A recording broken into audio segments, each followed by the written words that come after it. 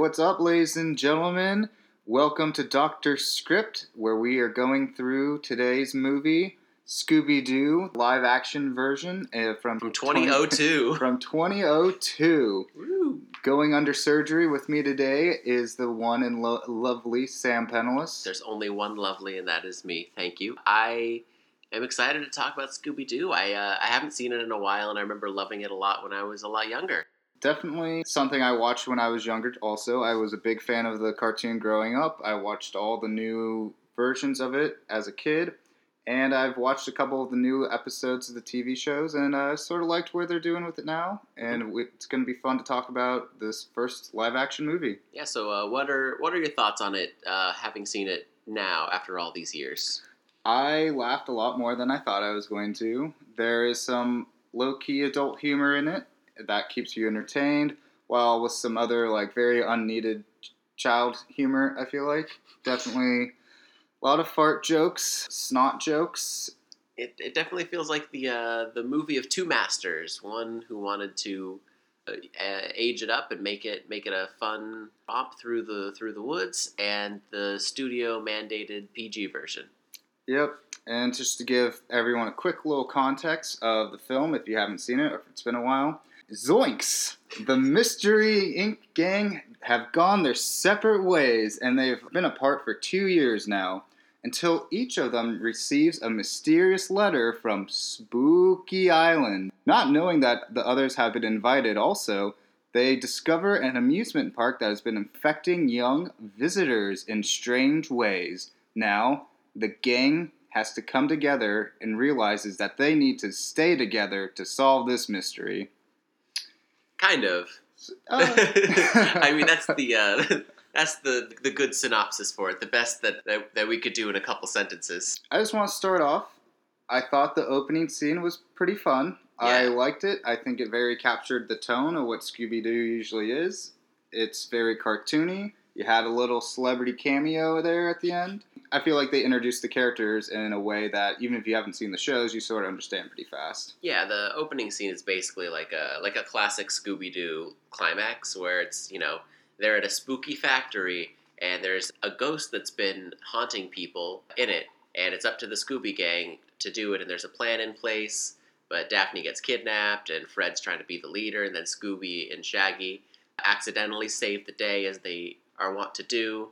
And it was it reminded you of what it was, but then they also kind of, commented on and made fun of the silliness of the situation around them. And it was a good thing. I think that was what they wanted to go for the whole time, I think. Yeah, they definitely knew what they were making, I feel like. They understood, this is a cartoon show. We need to sort of make fun of the formula at times, while also sort of staying true to what the cartoony and zaniness of the TV show was. Mm-hmm.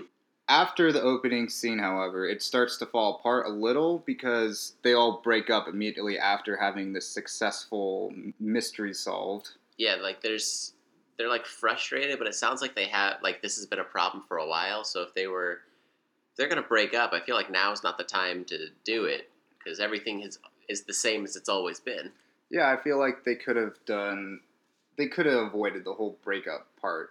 They could have had tensions going into Spooky Island, but I don't think they needed to have the official breakup and cut to 2 years later. The only thing that makes the 2 years acceptable is that Daphne can now be part of a black belt crew. And I feel like there's a way you could have figured Daphne being a badass in between flying over and flying back.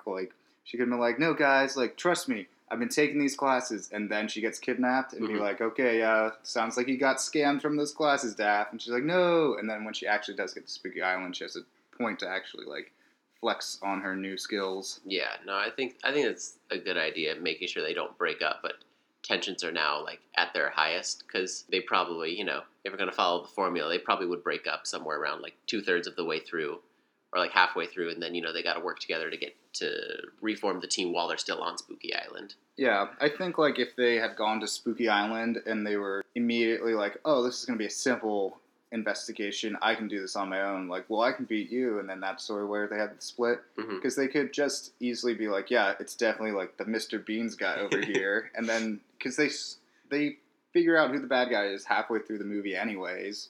It's not till the end that we find out it's Scrappy. Spoilers for Scooby-Doo, the bad guy's Scrappy. So just going through the rest of the plot, they get together, they go to Spooky Island, Scooby dresses up as a grandma. Honestly, that didn't bother me as much as I thought it would. Again, I feel like it stays in tune with the tone of what Scooby-Doo was about. I could totally see the cartoon doing something like that. I'm not saying it's the most clever joke ever. It stays in tone and it's not offensive, so it's a classic joke, and then he gets on the plane, and then there's a cat, then he's a dog, so he chases the cat, and it's bonkers. Then we are introduced to Shaggy's love interest, Mary Jane. Done very much on purpose. Yes. Oh, dude, it's like his favorite thing, like favorite name. That's my favorite name. No way. No, I mean it. And then she eats Scooby snacks too, so. Wow, because they're all vegetarian. Yep. Then we get to the Spooky Island, introduced to villain of the whole script, Mr. Beans. His name is just going to be Mr. Beans. Yeah, he's got some weird character name, so it's played by Mr. Bean. And we just sort of get around, see what's up with the whole island, that these students are entering very rowdy and, like, drunk, and leaving very sober and, like, put together. And, you know, that's definitely enough to get the gang together to just figure out what's going on. It's kind of a good joke when they tell it in the first place, where it's like they pass by and he's like, "Do you see anything weird about these kids?" And then Velma's like, "No, they look like normal, sober, well-adjusted college students." And the guy's like, "Exactly. That makes no sense." It's like, that's kind of funny. So that's the main thing they're trying to solve. And we sort of just get to know the island a bit more as we walk around through. Velma goes and sees this bald-headed guy do a little, like, song and dance, where her boyfriend of the film is around next to her, but they never introduce each other. Yeah. And then she, like, just walks away. No, there's the scene where they're standing next to each other, and it's clearly a two-shot, like where the two of them are standing next to each other, but the dude never says anything, but he's still very much in focus through the whole thing, and then he doesn't say anything. And then later, they're at a bar. He starts talking to Velma, and they're just talking like they've been friends for a little while. There might have been a little something cut out of the movie. I believe there was, because we don't even know what Velma's boyfriend's name is. Nope. We never get that. He's Led Zeppelin t-shirt guy. Yeah. That's how we know that he's a cool guy, because he wears a Led Zeppelin t-shirt. Some other stuff. Scooby gets tricked to going into the forest to get a bag of hamburgers. Which we never find out why that happens, though. I think they're trying to capture him so they have the sacrifice ready to go. I guess that just seems like such a weird plan. Yeah. Oh, well, it's Scrappy, you know. Do we think he thought, actually... No, he probably didn't think it through. He was just like, oh, food. We can get that pretty fast. Yeah. So Scooby gets led into the woods, and then we see the monster for the first time. Yep. I think they could have built up the monster a bit more. Mm-hmm. Like, if we had a point of view of the monster slowly getting onto Scooby, maybe a hand or two, and then the reveal. The problem is the reveal of the monster is like a really tall bunny. Like, well, the reveal's not even like that much of a reveal. Like, it just happens. It's like, hey, here's a monster. Yep. Like, if you're watching this movie and you haven't seen any previews, you're not expecting there to be real monsters in this. Yeah, which is, I always thought was weird that the gang was always like, no, monsters aren't real. Like, it's all this and that. But I'm like, you have a talking dog. What's your over-under on the possibility of monsters being real? But I digress. Then we get the group together and they go into a spooky ride that's been down for a bit for being a little too violent. Mm-hmm. That was really fun. I would say one thing of the film, has a really nice production design to it. Mm-hmm. Like, you do feel like you're on this island, that they have their own little, like, culture and, like, vibe with it all. It's similar to the opening scene whenever they have these, like, set pieces that makes it feel like old, like classic Scooby-Doo, but also making fun of it. That's when they hit their stride, is when they do, like, those. It only happens, like, 2 or 3 times, but it works when they do it. And then right after the classic little ride scene, the group gets split together, mm-hmm. and Shaggy and Scooby, man, they have one of the funniest scenes of the millennia, man. Dude, it's a Kids' Choice Award-winning scene right there. That's how you know it's a great thing. What do they do? It's just Scooby and Shaggy farting and burping, and they have a competition about it. And man, I was just on the ground laughing my ass off. Dude, it was the prime real estate for the best comedy you could ask for. The thing that gets me about that scene is that Shaggy, the guy who plays Shaggy, was clearly alone when he had to film that. He had to put his all into that scene to make it sell while he's trying to talk to this non-existent dog. It's a real modern day Roger Rabbit. Honestly, Roger Rabbit has nothing on Scooby in this sense. At some point during this contest, Daphne grabs like a pyramid like object, and Fred and Velma discover that they're like brainwashing these kids into like being part of a cult. Yeah, And then for a family picture. yeah, a family movie. And then they escape, go back to the hotel, and this is where Velma's boyfriend meets up with him, and they have a flashback and talk about Scrappy Doo. I was never a huge I liked Scrappy Doo. I didn't have a problem with him in the TV shows. I thought he was all right. I didn't think he was like ungodly annoying, but I wasn't like on the hate Scrappy train. Sure, you're allowed to have that opinion. Yeah, except this movie tries your hardest to really hate for the guy in the first 2 minutes. Not even 2 minutes. The scene doesn't even last 2 minutes.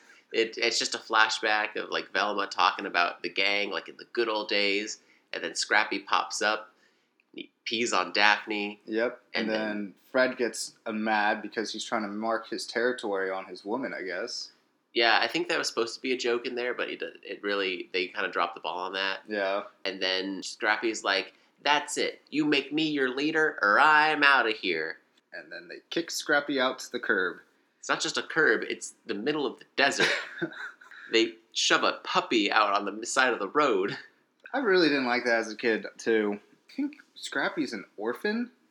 Well, he's something around Scooby's nephew, and they never explain why Scooby's taking care of him. So you could have just assumed that Scooby's like brother and sister died. Oh, That God. that's why he has to take care of Scrappy. But you could also just assume that his parents don't want to take care of him either. Yeah. Yeesh. So, for Scooby and the gang to just throw Scrappy on the side of the road, not very in character with him, where I would say throughout the rest of the movie, they are very like, oh yeah, this is definitely Velma, this is definitely Daphne, but that scene right there just really, you don't like these people after that, or, well, you don't like their actions. Yeah, of like that.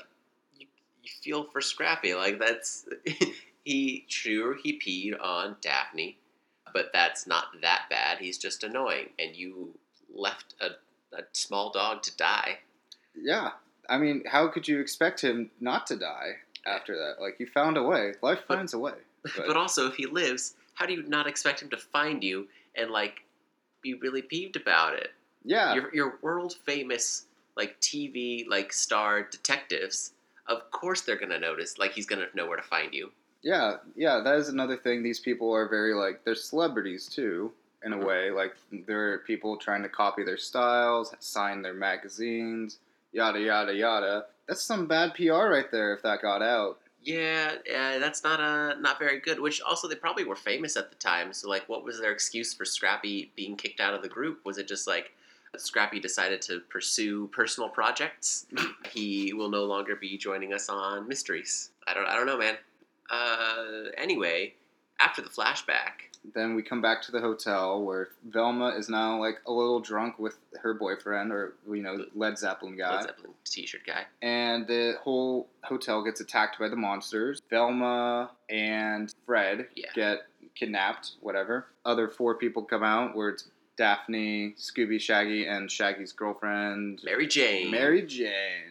Yeah, I mean they do another one of those chase sequences, which is kind of fun. I was hoping they were going to go in and out of the doors. Oh my god, oh that would have been great. I don't know if that would have been pushing it too much, but I was like, oh, there's something there. They could have done that. Yes. And then the bunny monsters are like, huh? And so another thing when I was talking about out of characterness, when they escape, they're hiding out, and Shaggy just wants to ditch the whole group and save himself. Where I don't think that's what he would do. He would try and save Velma and Fred. I mean, in the show, like he's always kind of a coward, where he's like, "Zoinks, guys, I think we should just head out of here." And it makes sense that he'd want to leave, but I mean, these are real monsters that have kidnapped his friends, and I feel like he would not fully abandon them, or he would say, "Let's get out of here and get the cops," Yeah. or like, "Let's get out of here and get someone else to come get them." But just saying, "No, let's just leave. Let's go." But also, that doesn't make much sense if they're world famous detectives and they're now going to this island, and if they suddenly disappear, well, won't that cause kind of like a bit of a media frenzy? I don't know. Anyways, so after that scene, it did get me thinking about like how often these monsters attack. Because also there is a voodoo guy that's in the area that never gets caught or like tells or warns new people that you're about to be attacked by monsters. Like he could have been the crazy neighbor, like, guys, watch out, monsters come at night, they're gonna take you, and they're like, oh, he's just the crazy voodoo guy, like, don't pay too much attention to him. Yeah, well, he's like in 2 scenes and he like doesn't do anything, and he's never kidnapped, and he's always like, man, these things on this island are pretty crazy, I gotta protect myself.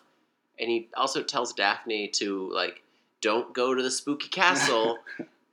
But he has nothing to do with the spooky castle, and he probably doesn't know what's going on at the spooky castle. Yeah. So why would he tell her, don't go to the spooky castle? It was just a nice plot convenience that he told her not to. It was a very good warning.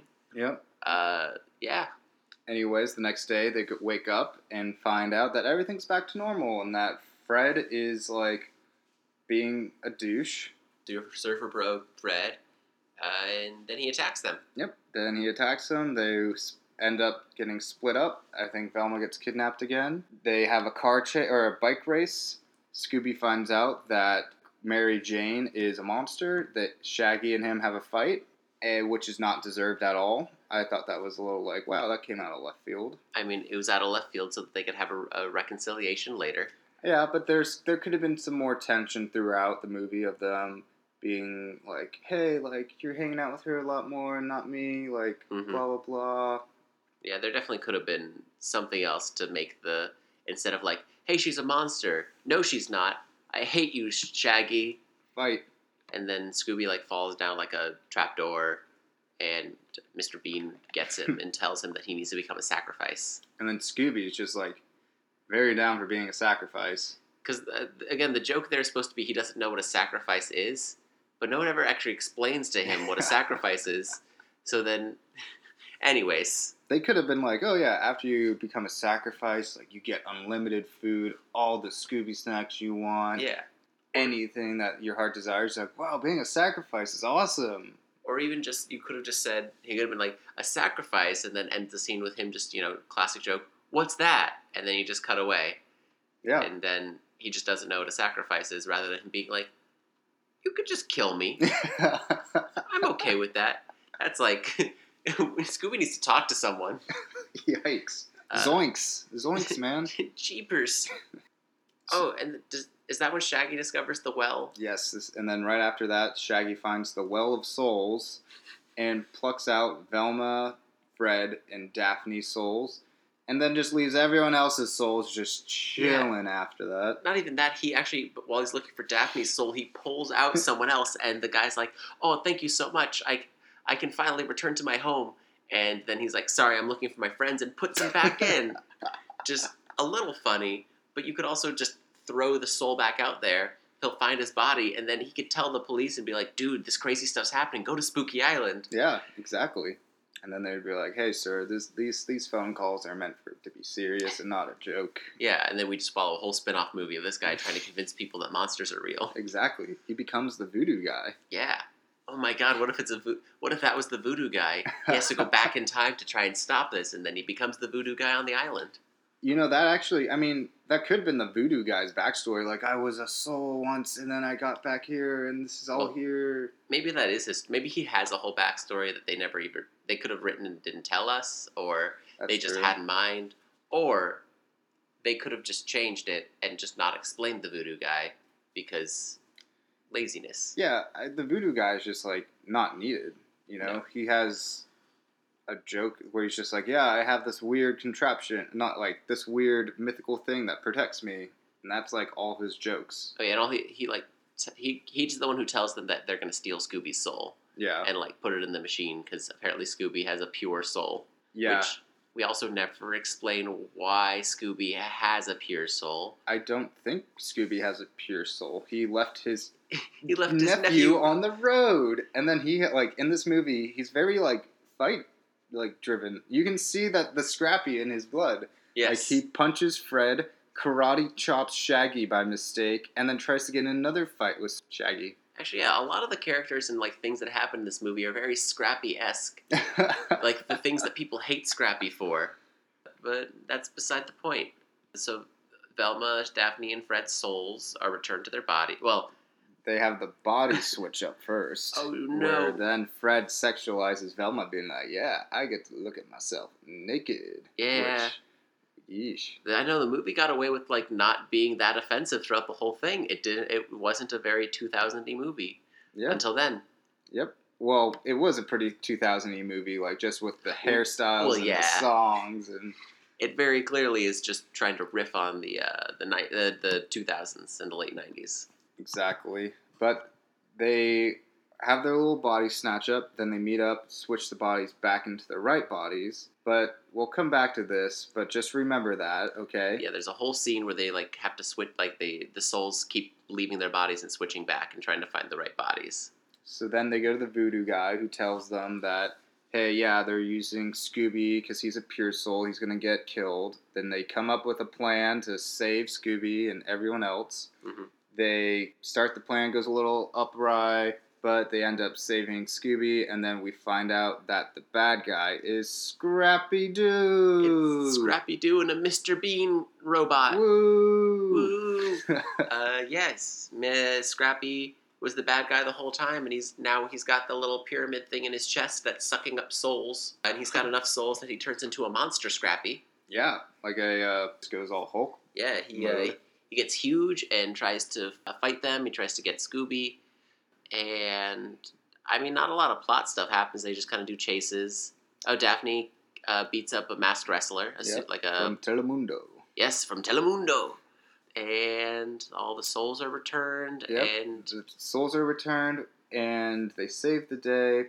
But one thing is, so they had the body switch-ups. Does all the souls go back to the right bodies, or is there like some identity thing, like, I'm so-and-so, and then like, no, I'm him, blah, blah. Because that's what I'm wondering, because they never show like the souls going to the correct bodies, they just show them popping in, and that could have been a funny joke that they do, is like, oh no, sorry, Craig's over here, hold on, just give me a second, just pops out and goes to the other body. We're just supposed to assume everything went right. I really want to know what happened to Melvin Dew, man. Okay, I'm going to get back to that later, too. But the real Mr. Bean comes out of a trapdoor that he was locked away in. And they go outside. Daphne and Fred get together. Fred gives Velma credit for the mission, because that was her character arc.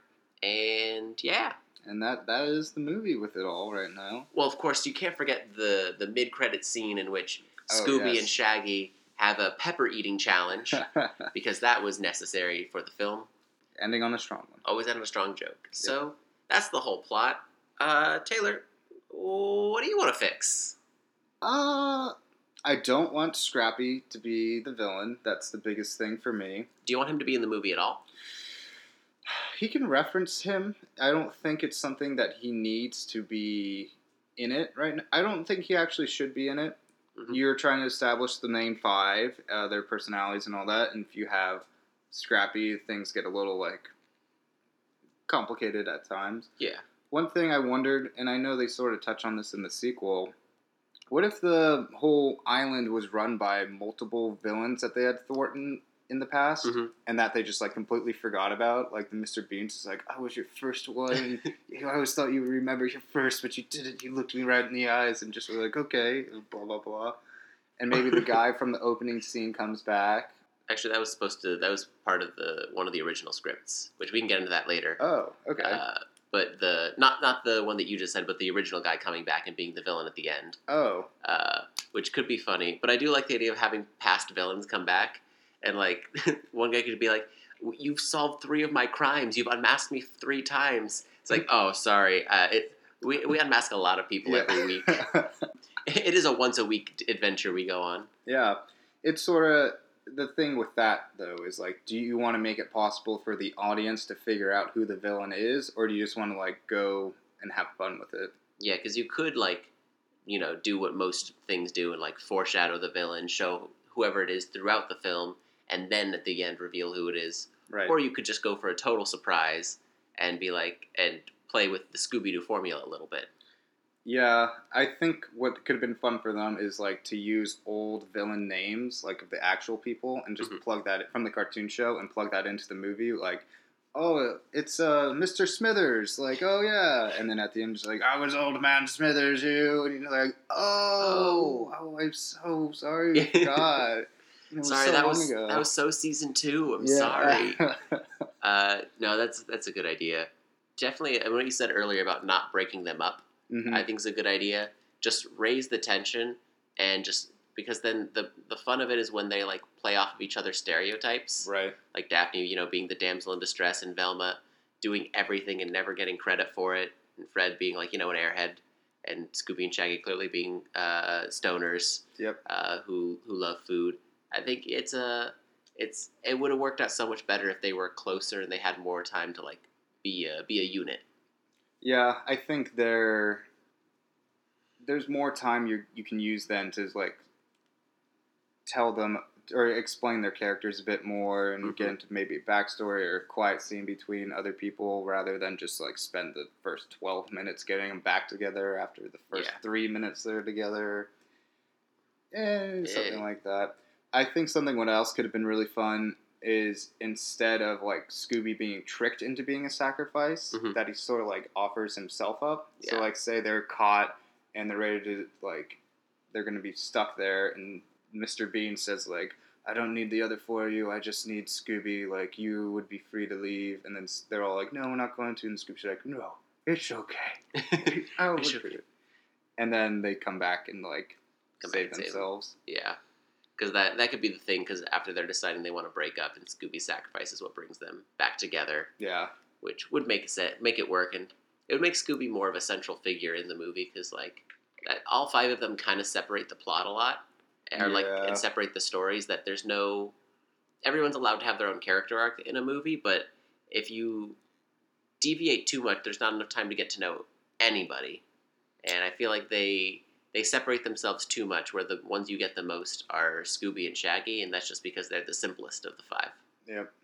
Definitely, you need to cut out Velma's boyfriend. Yes, unless you're going to actually do more with him, which, that again will go into stuff that we might want to talk about later, why he was included in this whole thing. Yeah, I feel like they definitely were trying to just cut him out entirely, but then they couldn't do certain things. Like, the whole scene of him coming up to the bar would just be like, hey, what's up? Yeah, because Velma needed to like talk to someone about it. Yeah. But that could have been one of those like classic scenes where they like sit around a fire and they're like, remember the old times together? And like, Scooby, remember when we threw your nephew out to the side of the curb? Because if Scrappy's not going to be the villain, then we don't need that specific flashback. Yeah. But they could still have like reminiscing on old times. Yeah, but instead of having Velma's boyfriend do that, just have that be Mary Jane. Yeah. Trying to figure out what the whole backstory to them is, and then maybe could ease tensions or something like that. There's something there. It just shouldn't have been Velma's boyfriend who gets that whole exposition dump onto. And I feel like Velma's also not the one who misses them, because Velma's the one who quits in the first place. It would have been better if it was like Shaggy being like, God, I really miss these guys. If only we could be like, have as much fun as we used to when we were kids. It could have just been Mary Jane and Shaggy like hanging out at like some stoner thing, like just be like, man, I just miss the good times. Like, let me paint you this story, man. And blah, now, blah. In the opposite direction of where we're going, though, with giving them more character moments, I think they could have easily done such a better parody job of Scooby-Doo, because that's kind of what they're trying to do a little bit, is the whole point of the first scene is to show like the tropes of Scooby-Doo, and the point of them quitting in the first place is to be like, this is stupid, everything that we're doing happens over and over again, and them like making fun of it and the fact that they're now celebrities like is part of it, that like they solve so many crimes in so many ways with like these intricate plots. Like, how would they not have been famous already if they were on it, like if they were solving mysteries in the real world. Right. And it's like, it's a really cool idea, like, to do that. And then they just abandon it, basically, after that moment. And they could easily do more things where, like, I don't know, you could, I don't know, I would need more time to think of, like, different ways of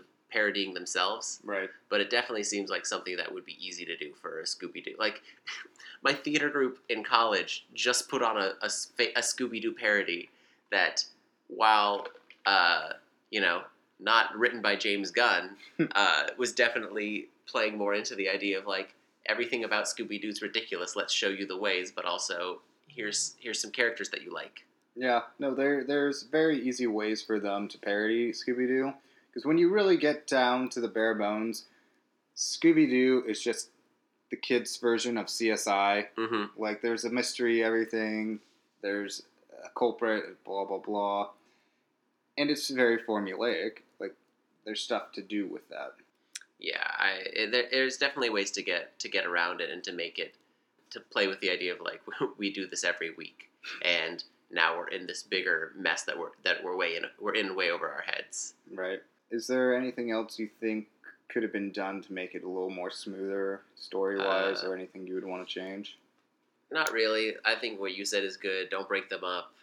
Change the villains to something more Scooby-Doo recognizable. Cut out the miscellaneous boyfriend.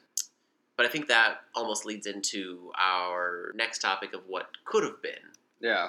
So you've done a little more research on this than I have, of the backstory between everyone that worked on this originally. Mm-hmm. Just to give people a heads up, the writer for this was James Gunn. He's known for writing and directing the Guardians of the Galaxy movies, and known for some other things, but those are the big shots. And then this was directed by a man named Raja Gosnell, and he used to be an editor for comedies. And then he was given his first shot at directing with Home Alone 3. And since then, he has directed mostly family comedies, which are both Scooby-Doo movies, two Smurfs movies. It's a lot of the CGI characters in the real world movies. Yep, you can't forget the Beverly Hills Chihuahua. Can never forget Beverly Hills Chihuahua. And then he most recently came out with Show Dogs. But so the whole backstory with this movie is, the original pitch for it that James Gunn really wanted to do was to do a dark adult version of Scooby-Doo, in which a lot of the things that we've been talking about would be more addressed, and allowing the character tropes to play out, but also, like, not just the character tropes, but some of the secret fan theories. Things like Velma is a lesbian. That was originally supposed to be part of it, in which she and Daphne either have a secret relationship, or Velma keeps, like, pining after Daphne and she's just not noticing. Fred definitely being more of an airhead. Scooby and Shaggy not being referenced as stoners, like, overtly they are stoners. That's exactly what it is. All the stuff on the island would have been amped up to be like, these are crazy college party kids, and these are, like, the family friendly, like, ones showing up on the island, like, kind of being out of place in the world. And the studio originally picked it up to, like, be a PG-13 version. Oh. And fun fact, James Gunn confirmed last year that there is, in fact, like, a cut of this film that is R-rated. Wow. Which, allegedly, that's mostly due to how much, not nudity, but how scantily clad Velma and Daphne get at certain moments. Mm. And a lot, that's because in America, the rating system is usually defined more on sex and language than on violence. So it was a lot of the more scandalous moments and the adult jokes that got it pushed to an R rating. And then the studio wanted it to be PG-13, and then at some point, they just decided to say, no, we're gonna make this a family movie. They need to release the Snyder Cut, man. No, they need to release the Snyder Cut of Scooby-Doo. Yeah. Which I think would be such a cool idea. That's kind of the thing that I would have wanted in a Scooby-Doo movie. And I think we were like 40 years on from Scooby-Doo when the movie came out, so it would be time to age it up for a funny version of it. I understand the movie studios, why they changed that. You don't want the first movie of Scooby-Doo to be the Deadpool of Scooby-Doo's. Yeah. Like that, it is such a child's IP. Like, you could have gotten parents there being like, oh, it's PG-13, but it's just probably because they swear sometimes. And then I could only imagine the response parents would have had to a movie like that. No, they did a version of what I was describing in 21 Jump Street, where the TV show is nothing like the movie, and it's a big parody of itself, which does make more sense to do, like, change it from a teen drama to, like, a raunchy comedy rather than a family TV show, and like kids TV show into a raunchy comedy. I get it from their perspective, but I think there's just such rich material for them to play off of. There's a way they could have done it, like, something like that, a little more subtly, where, like, this movie is, like, very, very subtle, like, with the first scene after the group breaks up, Scooby and Shaggy are in the van together, and there's smoke coming out, and the song is called, like, the hit puff puff pass, which you can figure out what that's about, guys. The subtlety is fun, but like, you really need to be looking for it in this. Oh, I guess Mary Jane, that's not very subtle, but, like, if you're a kid, you're not going to realize that. No, kids don't know what Mary Jane means. Yeah, I was just like, oh, she's like the Spider-Man girlfriend, you know? That actually makes sense. That's kind of what I was thinking when I saw it. Yeah. Well, did it come out around the same time as Spider-Man? Oh, yeah, it came out in 2002. So Spider-Man came out in 2001, I think. Maybe early 2002. 2002. I think it is when Spider-Man came out. So there were two Mary Janes back in the early 2000s. Two iconic Mary Janes. Yeah. I'm trying to think of other production things. It's mostly just the fact that James Gunn, the other guy who wrote the story with him, like, they wanted to do this more updated version of the property. And yeah. Do you think a 2002 audience would have accepted a Velma and Daphne, like, lesbian romance-esque, even if it was just hinted at? I think they'd be okay with it if it was played as a joke, because people have still been, more receptive to things, and, parents' leagues still exist, but they were definitely more in full force in the early 2000s. Right. And I think if they overtly stated something, I think that wouldn't have flown over as well. But if they made it kind of like a subtlety or like a joke, then it would have worked. I think it would be a great story element to make that a thing, that, like, Fred's trying to go after Daphne this whole time, and he doesn't understand why she's rejecting him, and it's just because they've been together this whole time. I just understand the studio's point of view. Like, if Beauty and the Beast is going to get banned from Russia because Josh Gad just, like, looks at a dude. Yeah. If we're back in 2002, if we're making those types of references, or if we're insinuating something, I don't think that back then, I don't think that audience reacts the same way. No, I agree. Time changes things, and I think it wouldn't have played as well then, but I think it still would have played to an audience, and it would be more, I don't say more remembered, but definitely possibly more respected, as long as they made the joke somewhat tasteful about it. Because they could have just done the typical, like, PG-13 comedy, like, oh my god, they're kissing, and then that's it. Do you think because the island is basically just like a college spring break town, that's a lot of the humor was going to come from that script? It's a college movie in Scooby-Doo? Yeah, I think that was what it was mostly supposed to be, to play to the older audiences and to, like, try and, show a little bit more of them. Okay. I mean, apparently the film, like, was, like, really supposed to be R-rated and PG-13 right up until, like, they started shooting. And then, they still had a little bit of the R rating because of the nudity and some of the jokes originally, but it definitely was toned down a lot. So you also sort of just, like, said there was something to do with Velma's boyfriend in it? Oh, yeah, that's what I'm thinking. Sorry, that's what I meant, is that Velma's boyfriend, I think, was either a reshoot or a very late in the stage script addition to put this guy that Velma can be with so that they don't have to worry about the lesbian thing. Because I think that if they shot stuff that insinuated Daphne and Velma were together, or Velma had a crush on Daphne, I think the way to counter that was that they put this boyfriend character in, and then once they eliminated all the scenes that hinted at Velma having a crush on Daphne, they were left with this boyfriend character that now they didn't need and nobody wanted. Right. That's my conspiracy theory on it. Well, I could see where that could come from. I think the boyfriend's part does just get like cut down because I do believe they probably introduced each other in that first scene with the fire pit and the bald guy.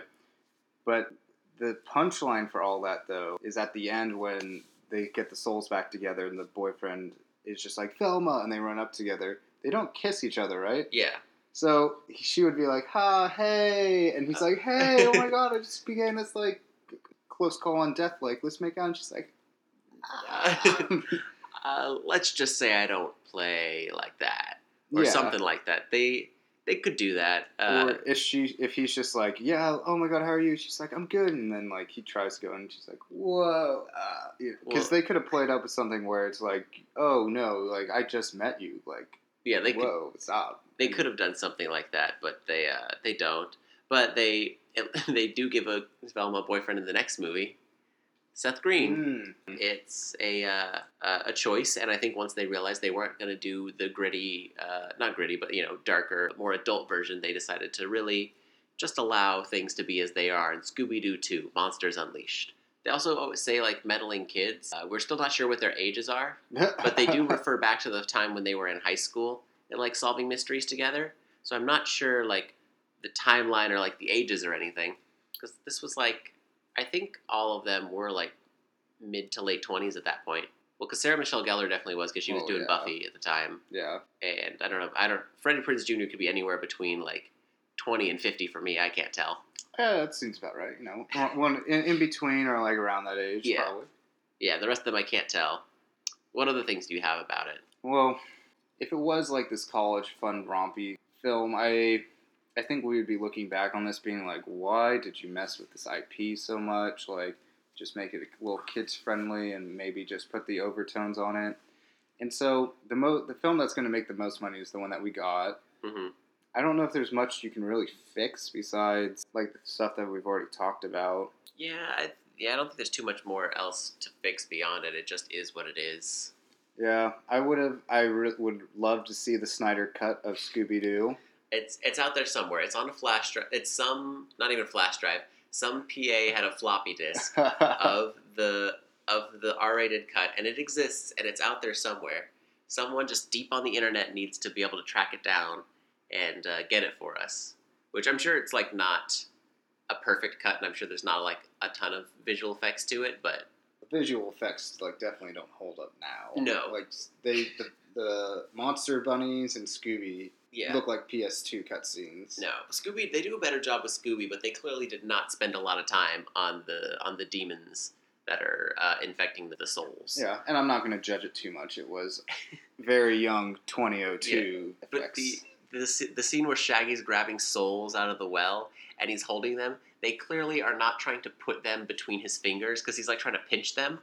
They're just clearly like CGI'd in front of his hand, and we're just kind of just allowing them to just be there in that way. Yeah. They're I don't know what the budget was like on this thing, but it doesn't show if it was more than $8. Oh, I completely forgot the thing. We talk on the show about what we would change. Here's something I would never change about this film. Melvin Dew has to stay. There's a joke in the movie, and I'm going to explain this, where when Scooby is getting tricked into going into the woods, the bartender gets a phone call, and it says, "I'm looking for a Mr. Dew." Mr. Dew, and Scooby approaches, and then this guy standing next to him says, "Are you looking for Melvin Dew?" And the bartender's like, "No, I'm looking for a Scooby-Doo." And Scooby walks over and picks up the phone. Not much of a joke there beyond the fact that someone has the name Dew, and his name's Melvin Dew. Just that happens, and then an hour later, Scrappy in his big monstrous form, and there's like this big like ceremony that just happened, and Scooby's like scared, and Scrappy's approaching him. He's like, "Give me Scooby-Doo," and then Scooby like leans over and says, "Don't you mean Melvin Dew?" and points to the side, and the guy playing Melvin Dew is just standing right there. It's just the most out of left field, dumb joke that was set up. Like, it was set up as a bad joke, and then it pays itself off as this amazing, horrible joke. I think Melvin Dew deserves his own spin-off. Everything about him, and if nothing gets saved from this film, if we completely script doctor the whole thing, the Melvin Dew joke needs to stay. I think Melvin Doo should have been the villain in Scooby-Doo too. That would have been great. Right? I think that's the best callback, is to be like, how dare you take my good name and besmirch it, Scooby?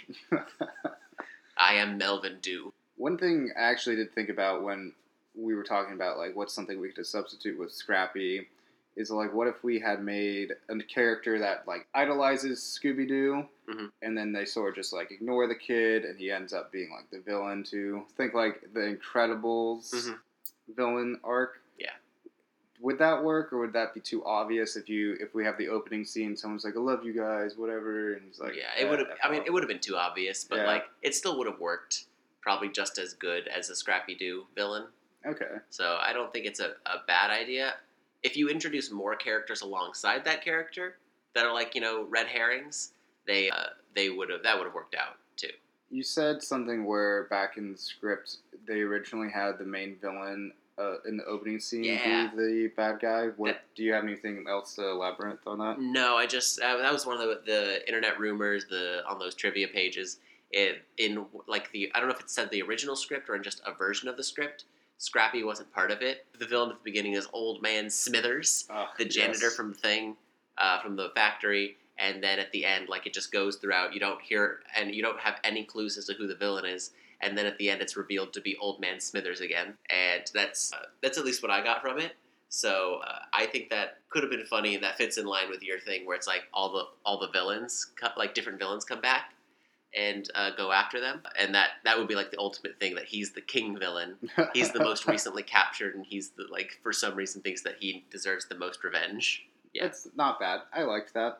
It's probably people would not have seen that coming.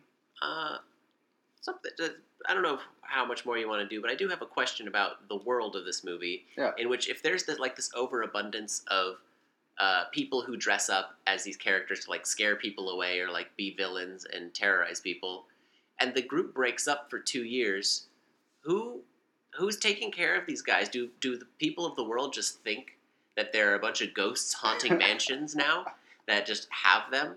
And has anybody taken care of this problem? Are the police coming in to try and take care of the ghost problem or the headless horseman problem or whatever it is? What are they doing? And if no one's doing anything about it, what are these guys doing now that they have to keep up the ghost thing?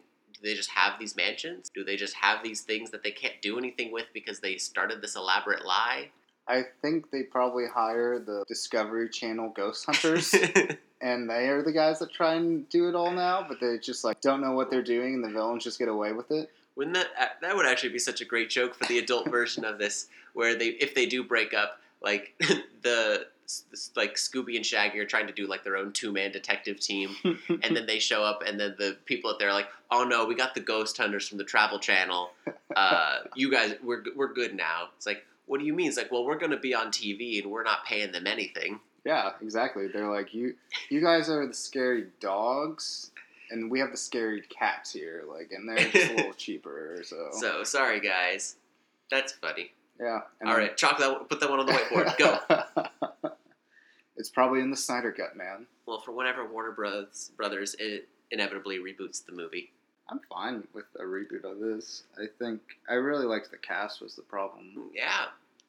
Yep. I think that's Scooby-Doo for y'all. Yep. I believe that is Scooby-Doo also. So, basically, if we're script doctoring, what's your script? What's your story look like?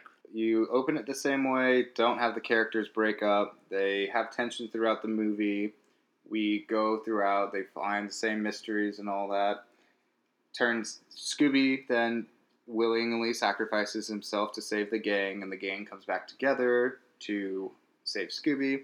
Then we find out that everyone that was working there was old villains that they had previously incarcerated or gone to jail, and they come back together as a group. Good. I think that sounds about right. And we have James Gunn's version. It is the Snyder Cut release at the same time in an ideal world. But yeah, that's basically it. Thank you guys for listening so much. And make sure to subscribe to the podcast, and we'll be back with you with another one soon. All right, have fun, everybody. All right, adios.